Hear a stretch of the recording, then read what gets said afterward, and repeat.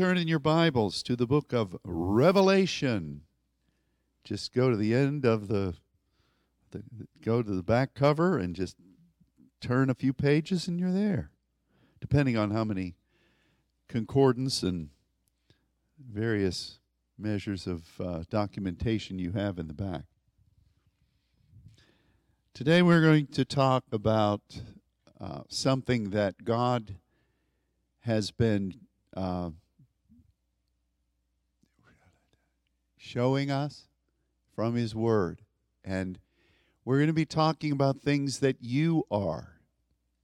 We're going to be talking about things that God has called you to be. He's going to show things that are going to explain a lot of verses of Scripture that we've known and lived.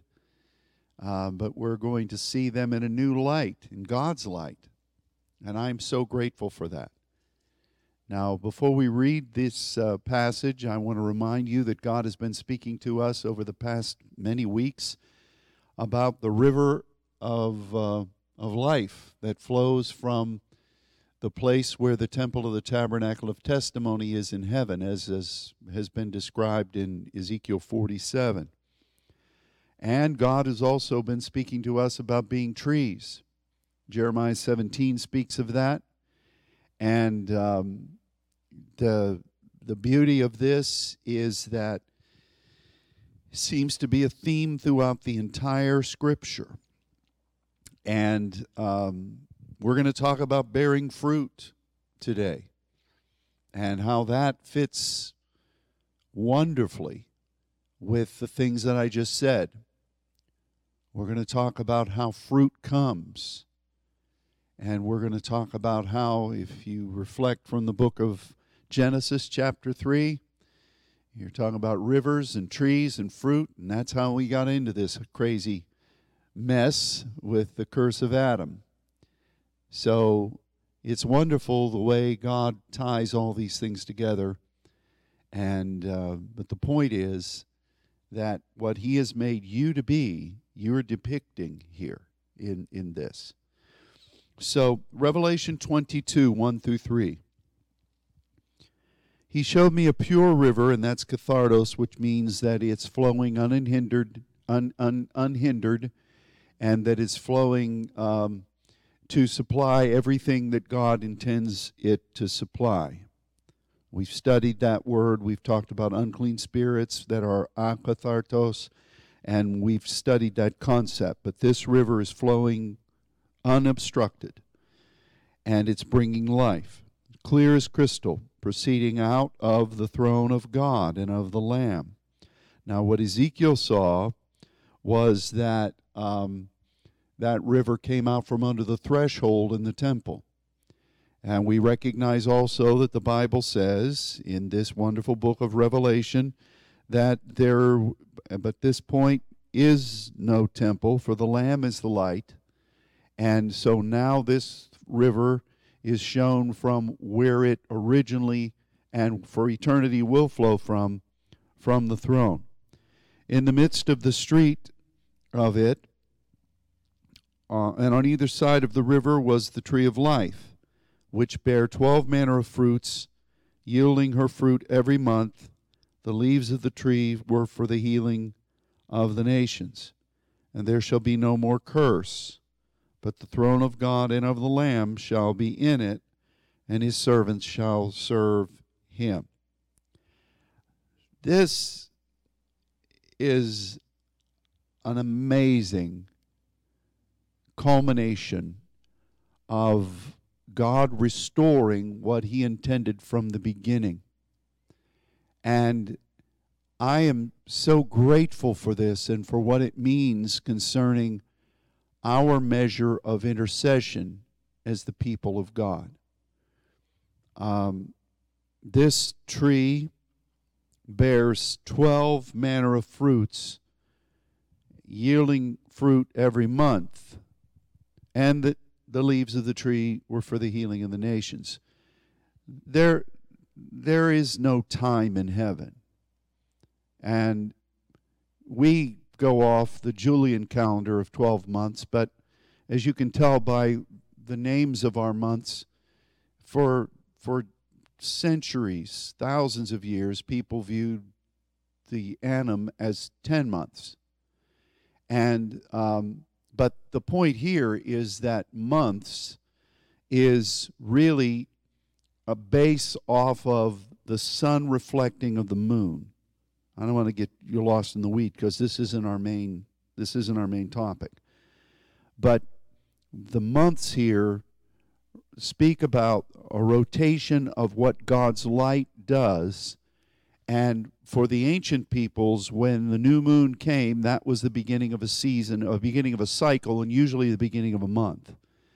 And so what's being depicted here is sequences of 12, which is the governmental number, which is why God had 12 disciples, which is why 12 is so important throughout the Bible. But it's a governmental thing. 4 and 20 elders, 2 times 12, 144,000, 12 times 12.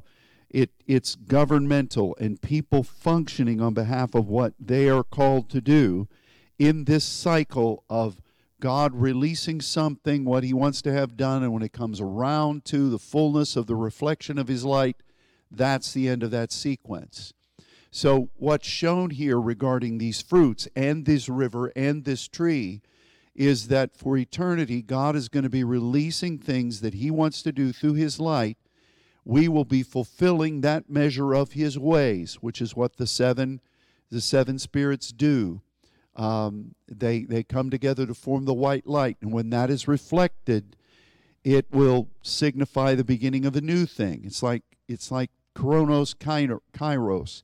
It's really this sequence of reflecting God's light. And I think it's interesting, the very next verse that we didn't read said, they shall see his face. You're face to face. It's a reset. And that's an incredible thing. But what is really the essence of fruit? Now again, I could go back through and we could teach about the river, the 4 sequences, the thousands, the measuring of the reed, the threshold, the ankles, the knees, the loins, waters to swim in. You should know that. I don't need to go back through. Put on your thinking caps and remember that. But fruit in a tree is produced because the tree has received into itself, into its leaves, carbon, those carbon elements, carbon dioxide, and really any impurities. They receive it into the leaves. It is then processed into sugar, and then that becomes the fuel for the buds, for the production of fruit, and largely for the expansion of roots. So if we're talking about fruit, that's the way fruit happens. It happens because there has been a measure of, through our praise and through our partnership and the leaves of our life as trees of righteousness, reaching out to God and in partnership with him, receiving those things that are either destructive or obstacles, processing them within ourselves, and letting that become a sweetness and not a bitterness, and then that fuels the fulfillment of the flowering and the fruits, as well as the expansion of our root system. I'm very grateful for that. So anytime you see fruit in the Scripture, it's not a measure of you thinking right or having a right philosophy. It's a measure of this process of you partnering with God to cleanse and to turn things into the good. Now, like what was taught during this seminar about how the tree, through those leaves, creates a suction point, and then that draws the water from the roots up through. This is a cycle that goes from that process of receiving. It then draws back in, and we process and we produce fruit. This is a really interesting, it's just so interesting because it describes what we do as saints, how we partner with God, how we pray. And, there's a difference between fruits and vegetables. Fruits are basically something that comes through a flower and then it produces a fruit. That is edible, and there are seeds with that. Vegetables, you can eat them, but basically the whole plant, roots and leaves, and it mostly can be edible. You can look this up. Some of you already are. You'll find that bullet pointed for you. It says the same thing. But what we as trees do is to produce fruit and to participate in this process for cleansing. Now, when evil is done away with and there's no more sin, we'll be using this process with the river of life to take God's possibilities, take the things that he puts forward, things that he wants to do, and we will be processing them to bring forth life.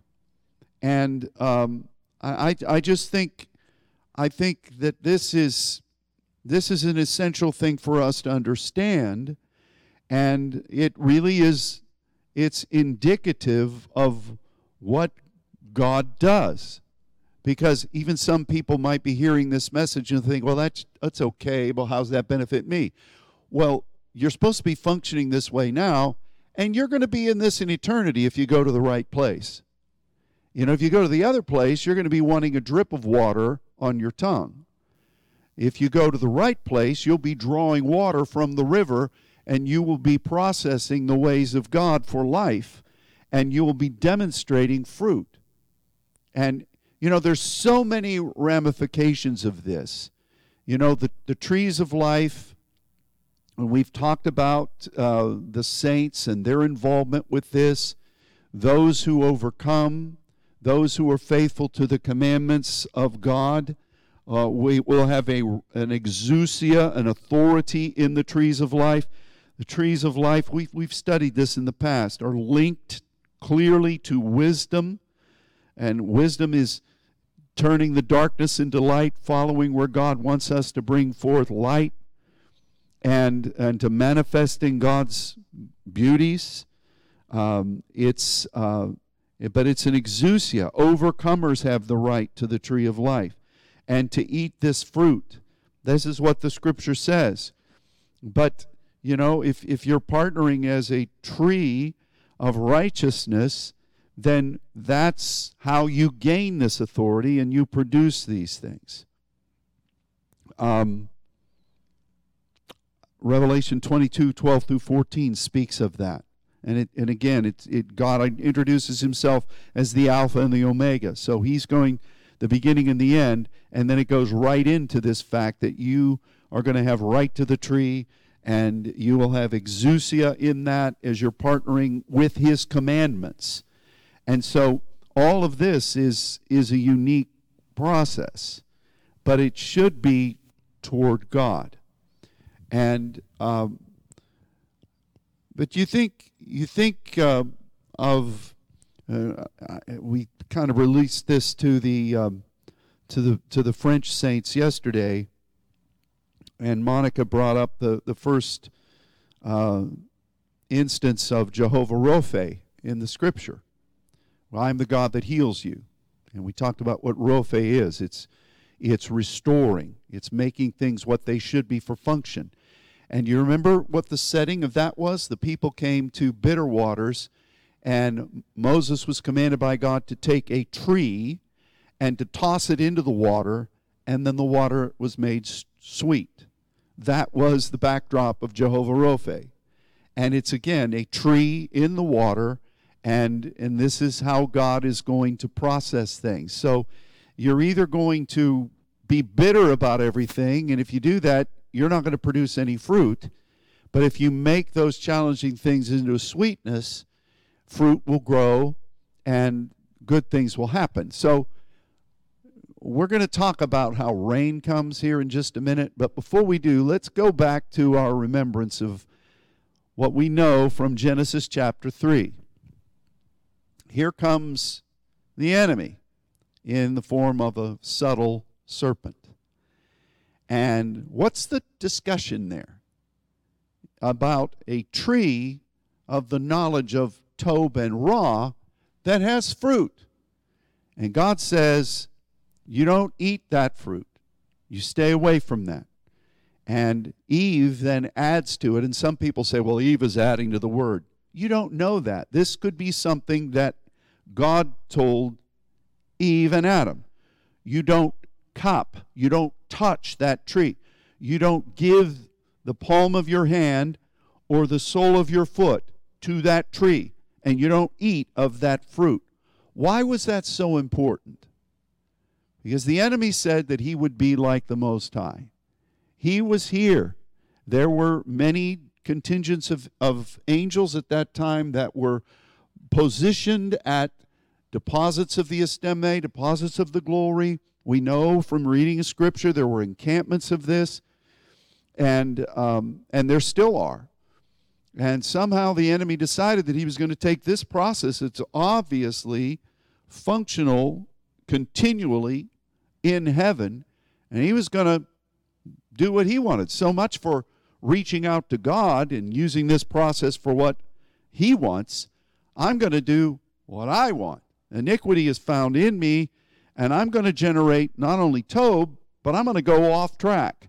I'm going to produce Ra. And somehow God let that tree there in the middle of the garden.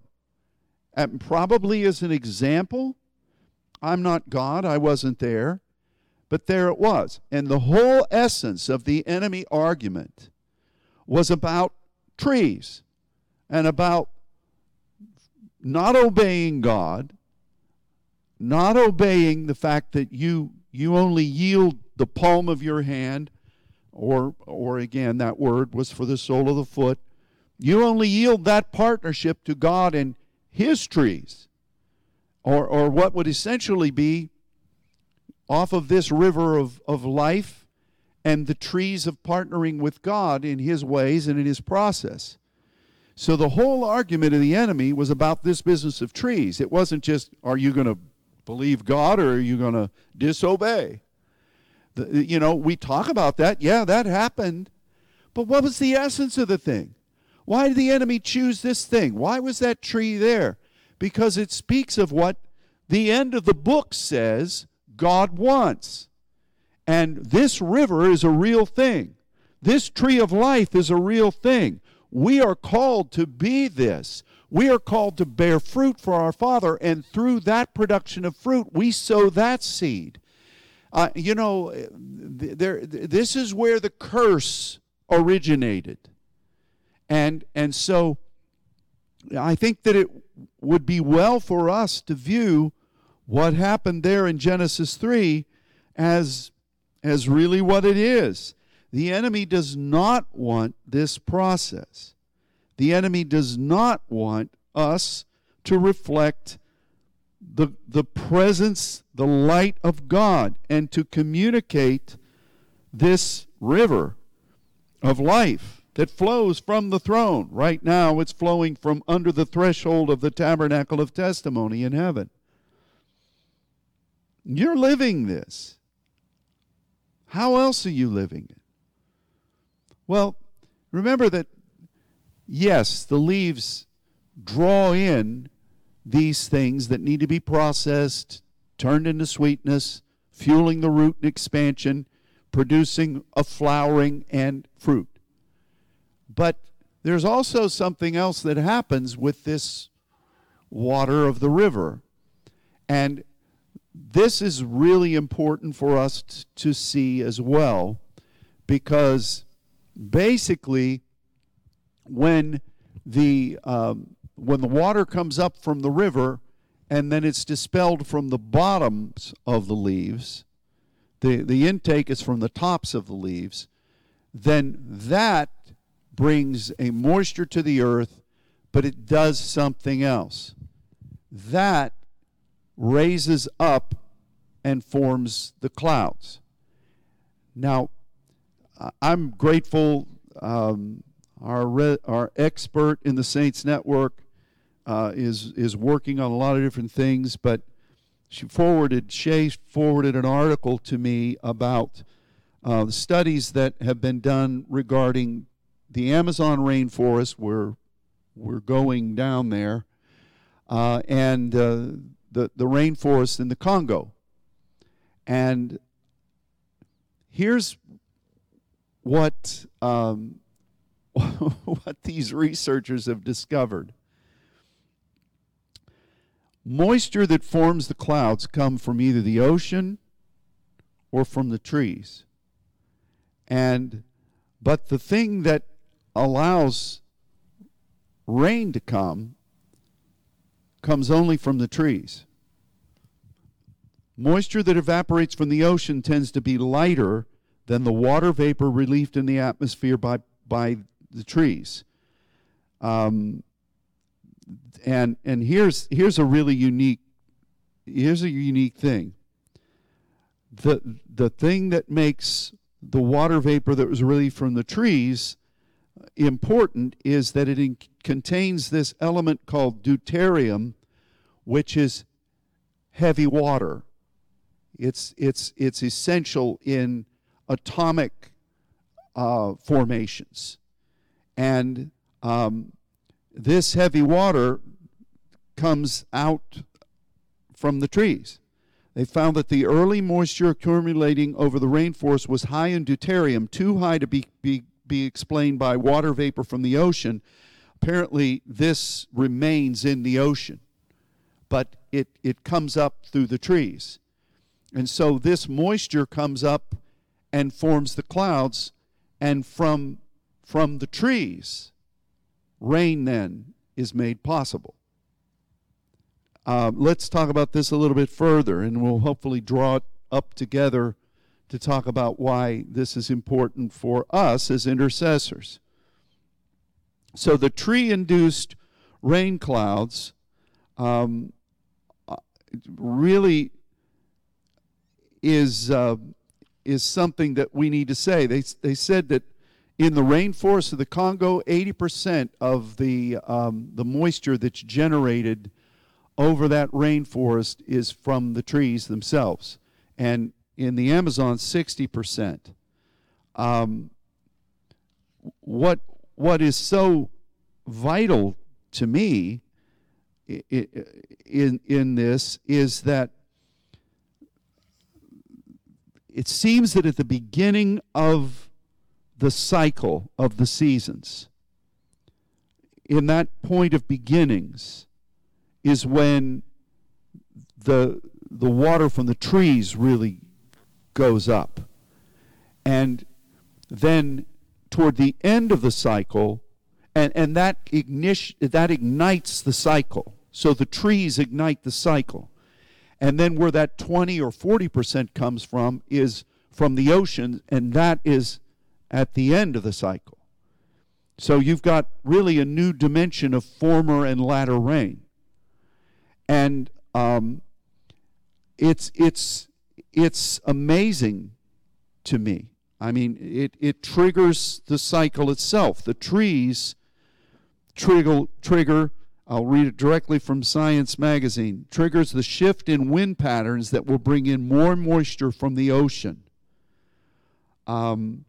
Scientists have studied the connection between trees and rain in the Amazon before. In 2012, study found that these trees help seed the atmosphere for rain by also releasing tiny salt particles. So you have this deuterium, which is heavy water, which is explosive, which is necessary for the empowering of the atom, And you think about this. What have we talked about regarding the prayers of the saints being as an incense? What have we talked about? The voices, thunders, lightnings, earthquakes. The voices and the willingness to, through convection, go up, that's generated by our willingness to be trees of righteousness. So our prayers are as incense before God, but they also generate this moisture. And those things combined go up, and it forms the clouds that then brings about, in that second factoring of voice, thunders, lightnings, earthquakes, the explosiveness. We're trying to research to find out if this deuterium is what is the explosive part. It's not just the static of the things, even though that happens. But apparently these scientists don't know the voice, thunders, lightnings, earthquakes scenario, so they haven't really gone there. But this is an amazing thing. I think we as intercessors who have learned these principles from the Scripture, voice, thunders, lightnings, earthquakes, incense, raising, being as contrite, being beat to dust. But now as trees, the first part of this element, even in the rainforest, which is what they're studying, the cycle of probably the seasons for the earth is generated by the trees. And then the latter part is the lighter elements of water that comes out of the oceans. This isn't me making this up. And all these climate activists and global warming people, in some ways, what they have shown the light on is when you remove the trees from the rainforest places, that greatly reduces the rain, because it's the trees that initiate the cycle of rain and the clouds. Now, let's talk about this a little bit further. I hope I've not lost anybody. I mean, to me, I'm hitting you with this for the first time. Didn't God say that, ask of me, and I will give you? Sha'al, you who are really partnering with me in intimacy, and you have exousia. You're leveling on a king level. That's what Sha'al means. Ask of me, and I will give you the former and the latter rain. Well, could it be that the asking of him is what God uses to generate the former and the latter rain? Nature proclaims the glory of God. So it's not like, oh yeah, I'm before the Lord, he's given me promotion, so Father, send the rain. Oh, send the rain. No, you're generating in the kingdom this move of the rain. We've talked about rivers, we've talked about wells, we've talked about pools, and now God is showing us this added factor of how the rain comes. And guess what? You are a part of all of it in the Lord by his word.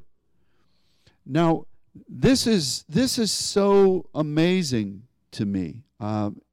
It just kind of stuns me. And we should have recognized. We've talked for years, haven't we? Because we've seen it happen. It kind of surprised us when it first started happening. How when we started really calling on the Lord, God changed this region. And he sent rain. He sent rain. He sent rain. He dispelled high pressure systems. And we didn't go out and just plant a bunch of oak trees. We began to pray, and God sent the rain. When we would go into various places where drought was, places where horrific heat was, in other lands, God would immediately show a sign. Here comes the rain. Here comes the cooler air. Just because we were there, what? Teaching this, imparting this. And God confirmed it with signs following. I think this is really an explanation beyond anything that I have ever imagined. I've seen this happen. I know God's given us an exousia in this, but it's really it's really a demonstration in the natural of what we're doing as intercessors in the Spirit. And these things that I've talked to you about are not theory. They're not some pie-in-the-sky wacky thing that you read on the internet. This is by climatologists and people who are studying this with so many different dimensions, and this is what they're speaking about. I think it's incredible. So what the world needs is the reign of God's Spirit.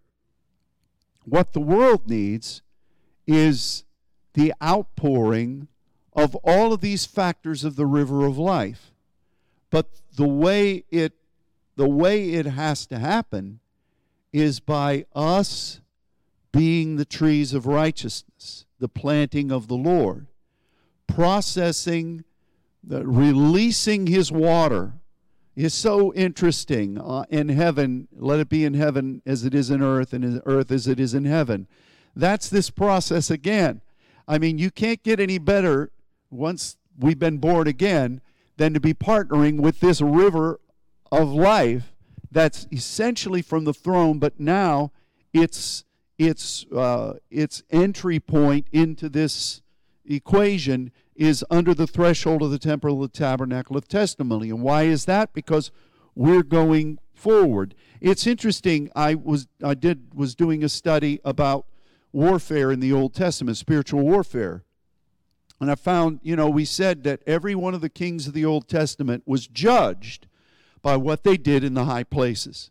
Whether they tore down the altars of the enemy in the high places, and whether they glorified El Elyon, or whether they just looked the other way, or even partnered with the demonic. That was a big thing to God. If that's the report card on all these kings, it's a big thing to God. Why is that?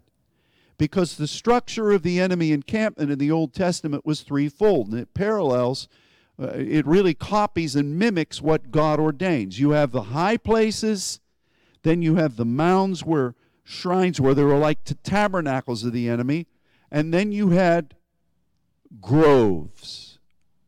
Groves. Now, groves, God said, if you encounter them, you got to burn them.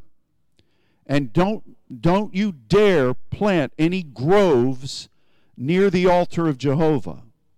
Groves are the root of those prophets of the enemy that were Baal and Ashtaroth. Ashtaroth. Groves were the root word for Ashtaroth. So throughout all of these ites, most of them called the god that they worship Baal, which is Beelzebub. And we know him from the understanding that in the demonic kingdom, he manages the outposts throughout the world. Stick with me now. But all of those ites, most of them would call them Baal, but a lot of them called him other things. In Samson's day, they called Baal Dagon.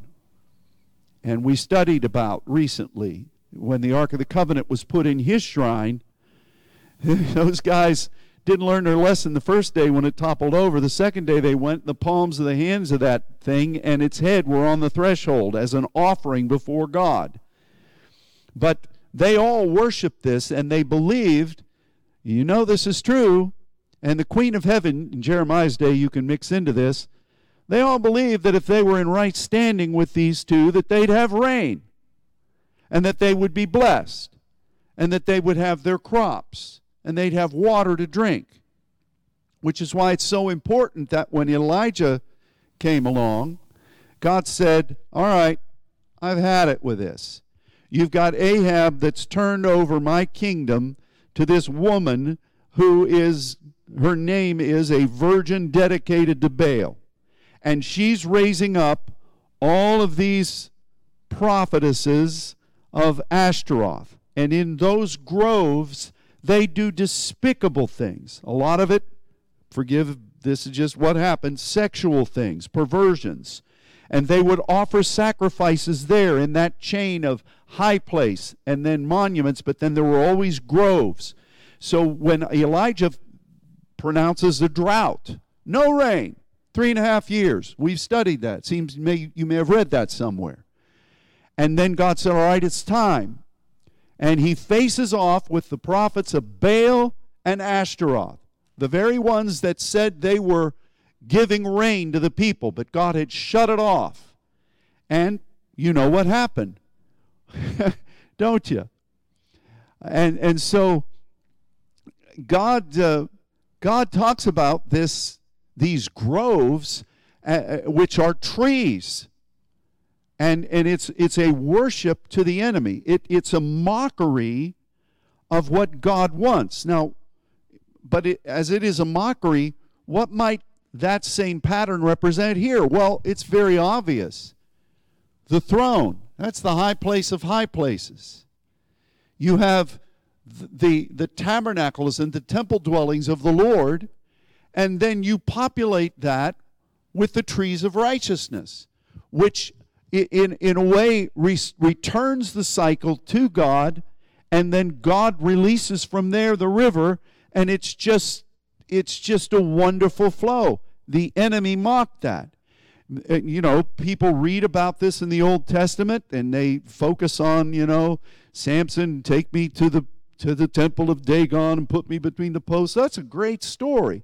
But what was the overlying and the underlying warfare all about? It was about the control of water and rain, and the demonic that tried to corrupt that whole process in Genesis 3.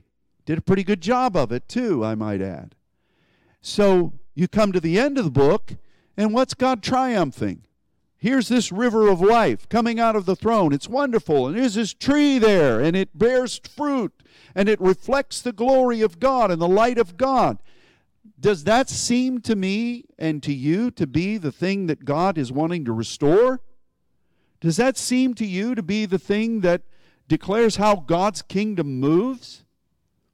I think so. No, we're not going to all look like Groot from Guardians of the Galaxy and wander around and say, I am tree.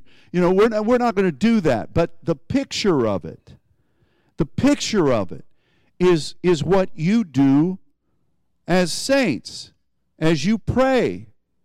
What do we do when we pray? We're partnering with the mysteries of God. What do the saints who are holy, who are given exousia to this tree, what do? We say, God, you want something. And through our intercession, we're going to pray your mysteries. And we want to see that thing turned into the good so that it becomes a glory to you. And we want the river of God that brings healing and life to turn bitterness into sweetness so that it can expand the kingdom and bear fruit to give glory to you. This is what we want. We call upon the Lord for the former and the latter rain. Our intercession does that daily. And the enemy wants to stop intercession. He wants to stop people from praying because he knows if he does that, he is basically hindering the incense that rises before the Lord and the release of the waters that God has ordained, that process that then packed with this power base will initiate the explosiveness of the sons and the victory will come. This is such an amazing thing. But the thing that makes it amazing to me, it would be amazing enough if it was just depicting a scientific spiritual process. But you're doing this. This is what you are. Otherwise, tear Jeremiah 17 out. Tear out these other passages that says, this is what you're functioning in. You have access to this. You eat this fruit. You are bearing this. This is what we are. Why? This world, you can't look at a newspaper or hear the media without hearing about global warming, climate change. What we should be talking about, in a way they're right. The enemy is wanting to do away with the process of the trees of righteousness. because he knows that's what he hated all along. It's what he tried to do in emulating God in iniquity. And now God is restoring his ways. I'm not presenting this very well. But the point is, though, that, I was laughing about this because, you study about the Manhattan Project and you study about the development of the atomic process of explosiveness. And I can remember watching Hogan's Heroes, and they had barrels of heavy water that would come through, and one time they convinced Colonel Klink that it was really from the fountain of youth, and if he drank that water, it would grow hair in his head, and Hogan would go in there and try, like Dr. Baker, like Dennis with Dr. Baker, trying to show how much hair was growing on the head after the Rogaine. I remember those funny stories. But this heavy water is something amazing, but the trees generate it, and it's necessary. It begins in the process of the seasons. And it initiates the winds. It fills the clouds. It provides the explosiveness for the seasons of God. But it won't happen if we aren't those trees. It won't happen if we won't pray. Now, the rest of that verse in Revelation 22, see, we're going back to it. What does it say this will do? And the leaves of the trees were for the healing, the therapia of the nations, the ethnos. That's interesting. Does it mean you grind those leaves up and mix it with a potion of the essential oils and make people eat it and suddenly they're healthy? No, this is a therapia. It says that if these leaves of this tree are doing what they're supposed to do, it will bring healing to the ethnos around the world, to the various idiosyncratic identities of the deposits of the glory where the people are. It will initiate what those places are supposed to be. But the trees themselves and their function will bring about this healing. So what we just described is what you and I are called to do throughout the earth. We are trees of righteousness. We need to be praying. We need to be believing. We need to be calling upon the Lord. We need to be processing what needs to be done. But we need to be going and making disciples of this throughout all the world. And we need to be teaching these people. What do you mean, these people? We need to be teaching these people to do this very thing where they are, because this is the way God's kingdom functions. They need to be on their face praying. They need to be praying in diversities of tongues. They need to be saints. They need to be letting the leaves of the trees clap their hands. Clapping in the Old Testament, I remember back when we were really functioning as a general church, one of my favorite messages was about what clapping meant in the Old Testament. And it was a point of agreement. It was a point of sealing of documents. It was a point of derision to drive away the enemy. It was many things. So the leaves of the trees clap their hands. We are in agreement with God for what He wants, and we're driving away the enemy as we do this. But these leaves have to be a therapia. They have to be functioning. They have to be drawing. They have to be breathing and welcoming in those measures that they should be receiving from the atmosphere, that partnership with God. They should be releasing the water, and that function, that cycle is a circle of function, and it goes both ways. It's identity, and it's also release. But that's what generates the seasons of the Lord. That's what generates the way the suns can be sent forth explosively to bring earthquakes and the turning of things that shouldn't be back into what should be. But it all starts with us praying. So read it again. He showed me, and seems I just want to make sure I'm reading here from the Bible. Yeah, I am. That last chapter. How dare God say these things? Why isn't He talking about my mansion over the hilltop? Why isn't he talking about the streets paved with gold?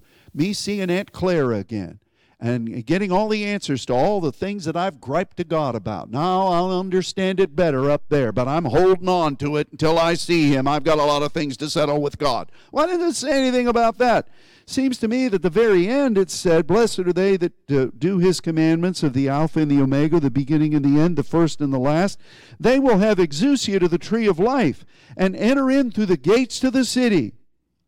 It begins with, he showed me a pure river of water of life, clear as crystal, proceeding out of the throne of God and of the Lamb. In the midst of the street of it, and on either side of the river, was there the tree of life, bearing 12 manner of fruits, yielding fruit every month. The leaves of the tree were for the healing of the nations, and there shall be no more curse.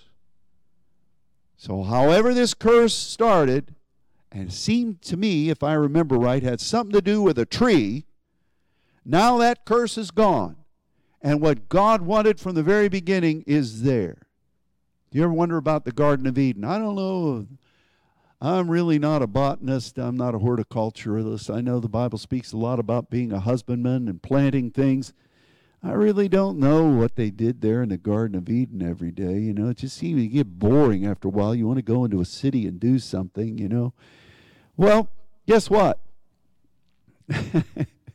Our main purpose is to see and behold things. I mean, those of you who have seen this river in that area of paradise in heaven, and you see the things that God would show, it's not just hanging around the park smoking weed. In fact, I didn't see anybody doing that. This is vibrant. It's dynamic. It is what God wanted. This is what heaven is. This is it.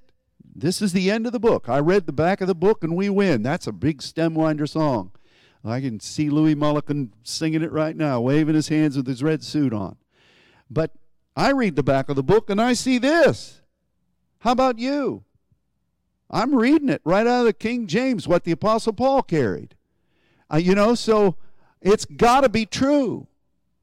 But these leaves are for the healing of nations. You and I have been called to the nations. To do what? To do what these leaves are supposed to do. To personify what this river is supposed to be. Jehovah Rophe was presented to the people who were murmuring and complaining because the waters were bitter. The waters are bitter. And a tree is tossed in there, they're made sweet. And this is Jehovah Rophe. What is this tree business? It's what you are. Intercession. It processes what God wants. It demonstrates the river of life. It brings life. It sets in motion what God's sequence of his seasons are. It brings about a fulfilling of what God begins to what God ends. It in itself initiates that season for the former rain, but also then the latter rain comes. And this is all what we want. We talk about, Lord, we're going, we need the former rain. I call unto you. I'm blowing the shofar. I'm in agreement. We've been having a prayer chain asking for the former and the latter rain. Well, you can do that all day long. But are you a Sha'al individual, and are you fulfilling as a tree of righteousness what anywhere in the world creates the rain? This is God's way. Nature proclaims the glory of God. So it's function, and that yields authority. And if you keep God's commandments, you will see the fulfillment of this, and you have increasing exousia. Now, what happens when we eat of this fruit? And to me, I think, first of all, the seeds that we're planting comes out of the fruit. But I think that it's, with every season, God gives us the opportunity to enjoy the blessing of what we've partnered with him in. And to some degree, it strengthens us, I think in many ways we should be being perfected and changed from glory to glory. So the more times we process through this, the more efficient we become in serving our Father, the more authority He gives us to represent this process and to be able to ingest this fruit for ourselves is measures of promotion and sharing at the feast of our God of triumph. Because, again, in this every month business, if you look at I don't know how many reference points I looked at to try to determine what that actually meant, but it all came back to knowing the cycle, seeing the reflection of the sun fully radiated, and there was always a festival and a feast with it. Now, the enemy tried to take it and turn it for wickedness, which is another way he tries to emulate God. He gets people worshiping the moon and doing all these things. But the thing that makes the moon is the sun. The thing that makes everything we are is the light of God. He is that. And I just think that this is a reference to God's seasons.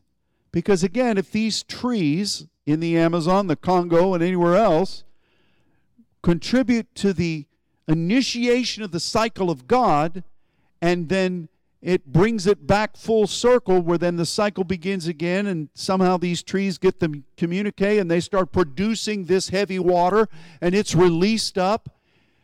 This is a cycle for the Lord.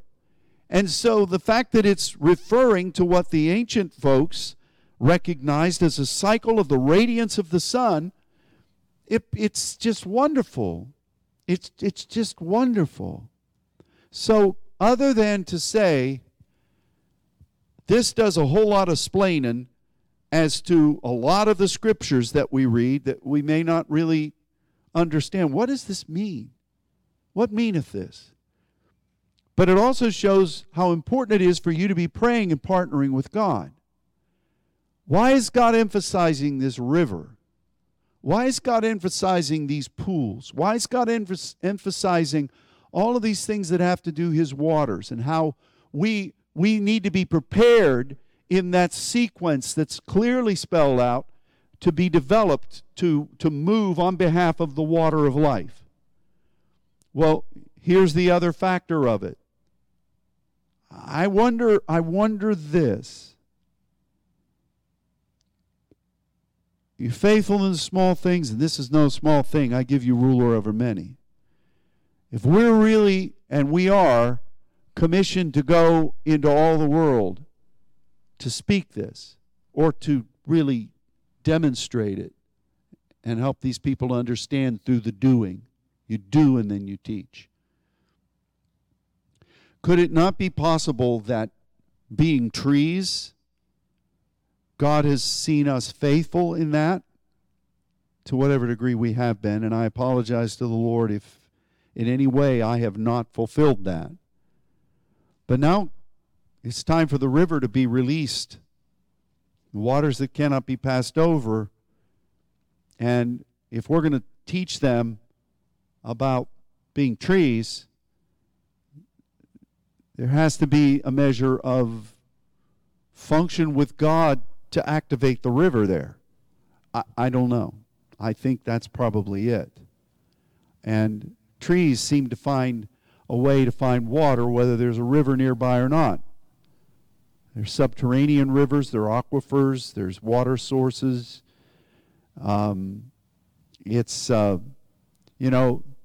I could go on and on about this, but some of you remember, some of you were alive during the days of the Dust Bowl.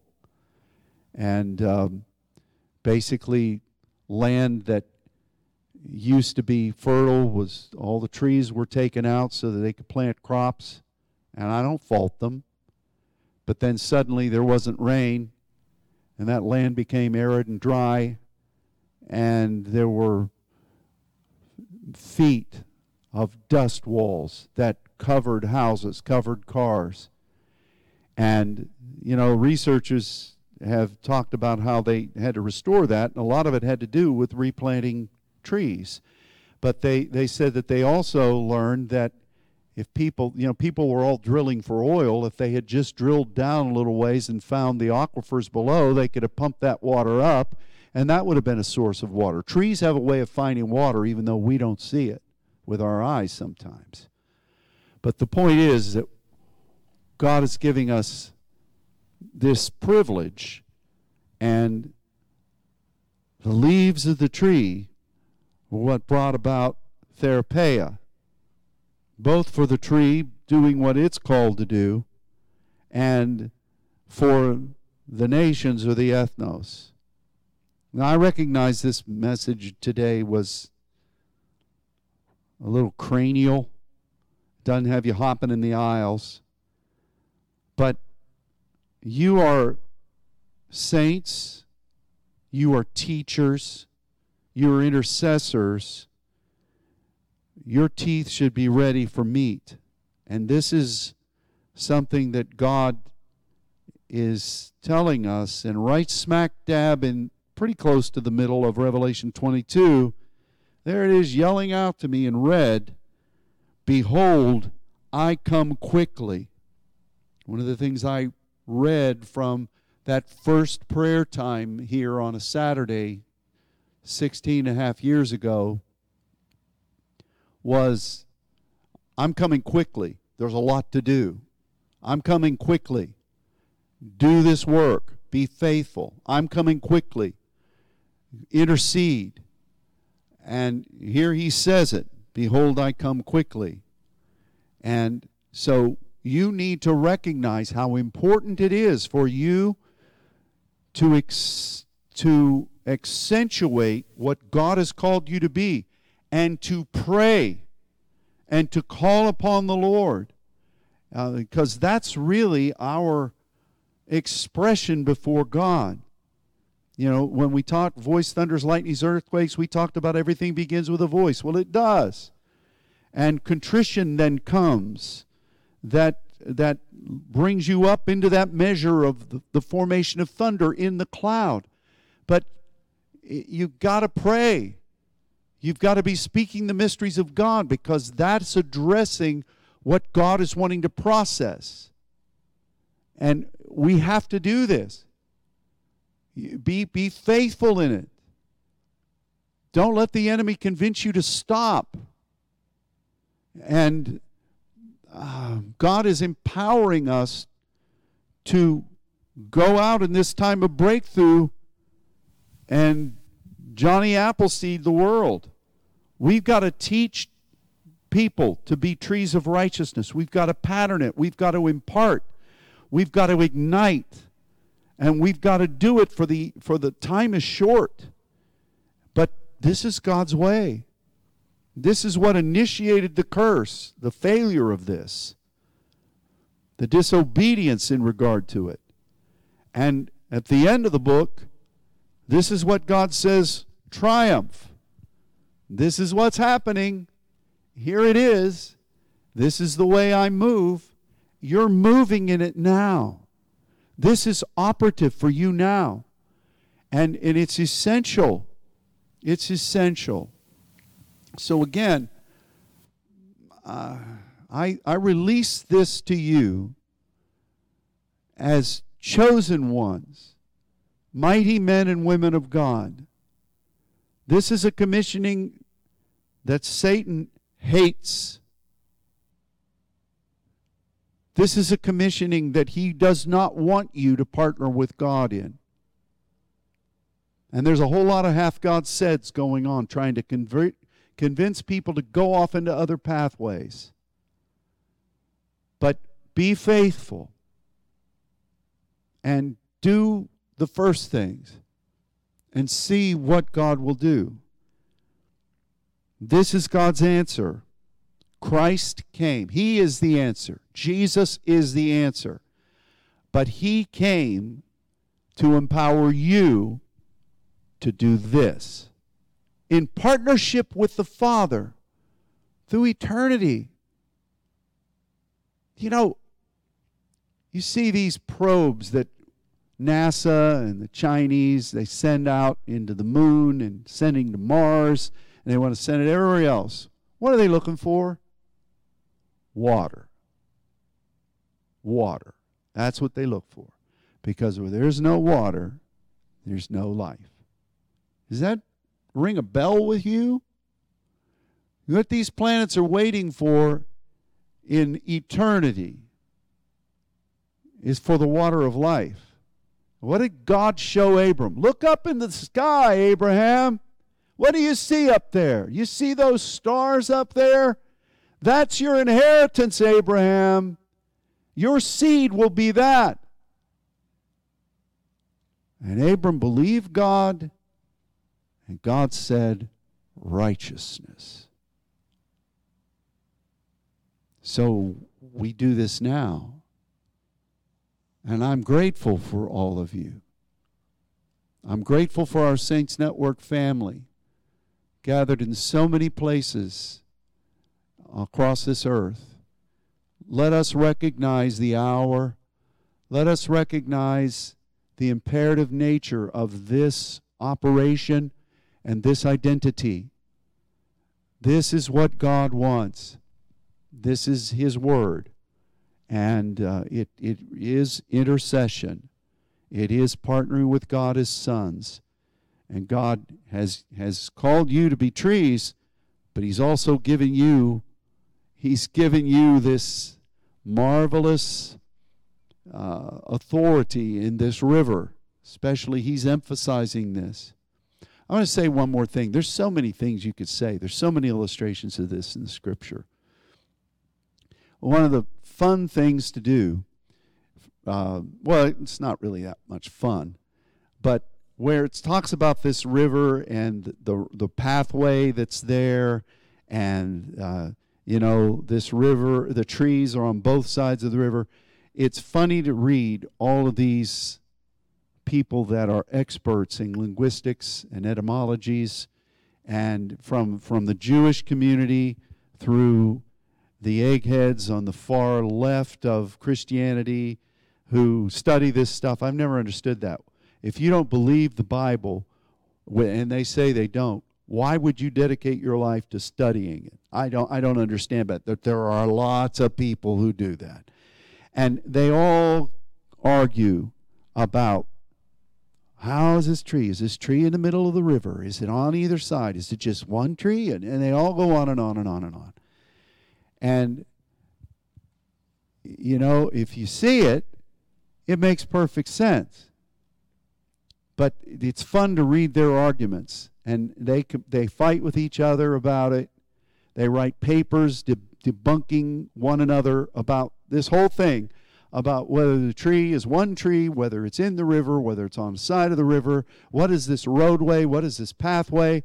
And, how about let's just do it? How about let's just do it? And the point of it is this tree is so overwhelming. It's the identity of our partnership with God. And yeah, there is a roadway there. It leads down from the place of the sons. It goes through this beautiful place, and it magnifies what God has commissioned from His throne. And the river does run alongside it. And the tree just seems to be everywhere. But it is one tree. But it just seems to be everywhere. Those roots have expanded. It's like a canopy, but it's beautiful. It's glorious. But we are emulating that. We not emulating it. We are extensions of that. I'm just rambling now. I didn't need to tell you that. But let's be faithful. Let's recognize how important our intercession is. Let's think about that. Yes, we're caught up into the secret place of thunder that we can be set forth as lightning to see the earthquake come. But your intercession with God is forming those clouds. It's initiating the cycle. And if you're not doing it, there's challenges. Amen. Father, I thank you for your goodness. I thank you for your word. I pray that we will do this. And I ask you, Lord, that you'll help us to be able to understand it more clearly and to be able to communicate it in simple ways, but yet without dumbing it down. People need to know what the Word of God says. Don't put it into nursery rhymes and little lullabies, or to make it what it's not, to try to prose it or make it into poetic descriptions that really aren't what the Word says it is. It is what it is. Help us to recognize our place in this and to take responsibility, to take exousia in it. And help us to be used by you in these end times to fulfill this vital and eternal and heavenly work. We love you, Father, and we thank you. Bless this people. Encourage them, strengthen them. Release a double portion of your anointing to them. And may you cause us to be what you need us to be in this hour. Forgive us if in any way we have been negligent in this, but help us to be well and pleasing in your sight. We love you, and we thank you, for it is all in Jesus' name. Amen. Amen. Well, God bless all.